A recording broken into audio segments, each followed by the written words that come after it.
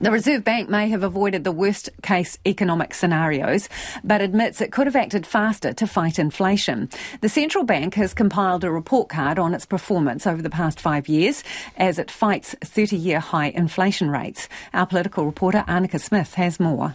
Rewind to early 2020 and the economic outlook was very bleak. The government's warning that unemployment could climb into the double digits. We certainly think it's going to get a lot worse. Something we haven't seen since the early 90s. There will be hundreds of thousands of New Zealanders who lose their jobs. Many businesses will fail. People were braced for a spike in unemployment and a sharp fall in house prices, but neither came to pass in the early years of the pandemic. Having reviewed its actions over the past 5 years, the Reserve Bank has marked itself as having done a good job. Here's Governor Adrian Orr. The easing in monetary policy during the COVID-19 pandemic was warranted and did head off the worst-case economic scenarios confronting us at that time. The 122-page report found the Reserve Bank's actions have been consistent with the available data over the past 5 years, though it has found it could have been quicker to clamp down on rising inflation last year.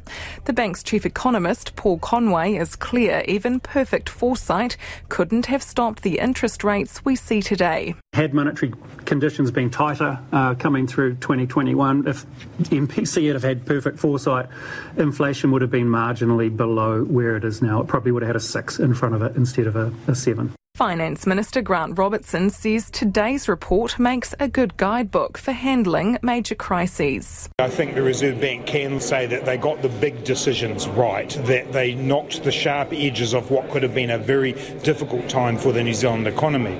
The report also indicates some areas where, in hindsight, things could have been done differently. The report has come under intense scrutiny even before its release today. It was put together by RBNZ staff with input from 2 international experts commissioned by the board. Nationals leader Christopher Luxon likening it to marking your own homework. What we needed was an independent review by independent people. One of the central bank's own former economists, Michael Riddell, says it leaves important questions unanswered. I don't think they've really offered us compelling insight on why it is that they got things so wrong. What about their systems? What about their people? What about their models led us to this sort of outcome?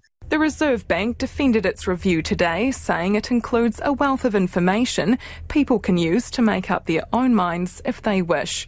Though there may be more scrutiny on the way. Grant Robertson signalling any COVID-19 review would include economic management. When there is a full review of our COVID response, I expect monetary and fiscal policy will be part of that review. The Reserve Bank doesn't think an independent inquiry is necessary, but says it would welcome and fully cooperate with any that take place.